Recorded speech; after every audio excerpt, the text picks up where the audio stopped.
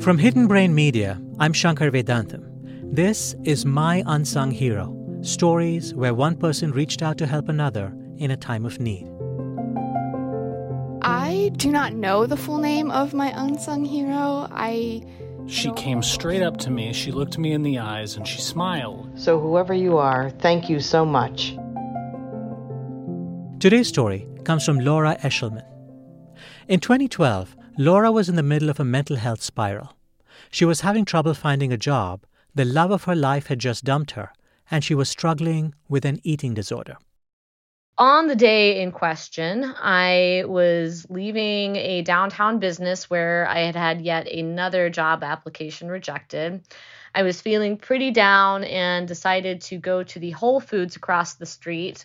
As I was crossing the street, I noticed a man on the street corner who looked like he had been outside for a while.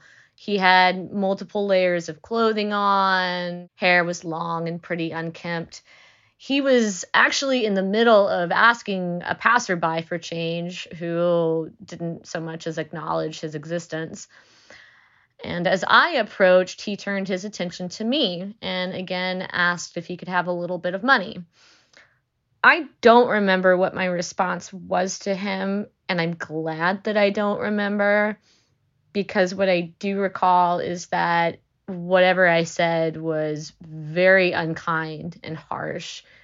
Something to the tune of, leave me the hell alone. I don't have anything to give you. Just bug off. With that, I sauntered into the grocery store and began perusing the aisles.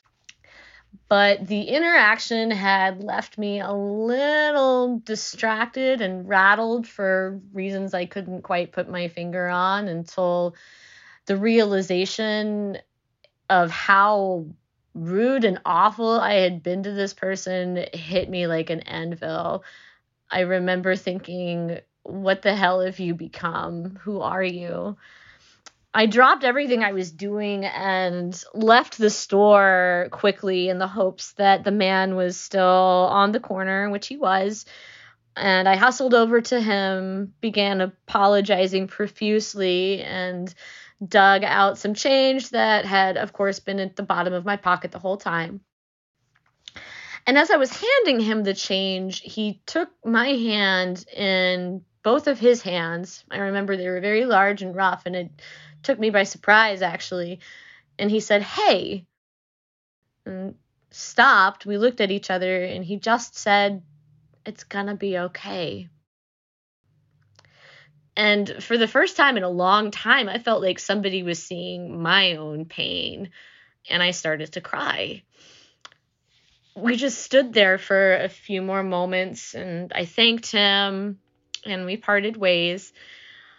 I never did see this man again, and if he were here right now, I would love to be able to tell him that that moment on the street was one of few glimmers in that extremely dark period of my life.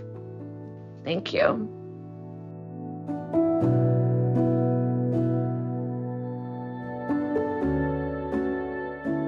Laura Eshelman of Asheville, North Carolina. Laura says she eventually checked herself into a program to treat her eating disorder and started rebuilding her life. If you enjoyed this show, you can help us make many more episodes like it by becoming a member of our podcast subscription. It's called Hidden Brain Plus, and you can find it in the Hidden Brain feed on Apple Podcasts. Or you can go to apple.co/hiddenbrain to try it for free. I'm Shankar Vedantam. See you soon.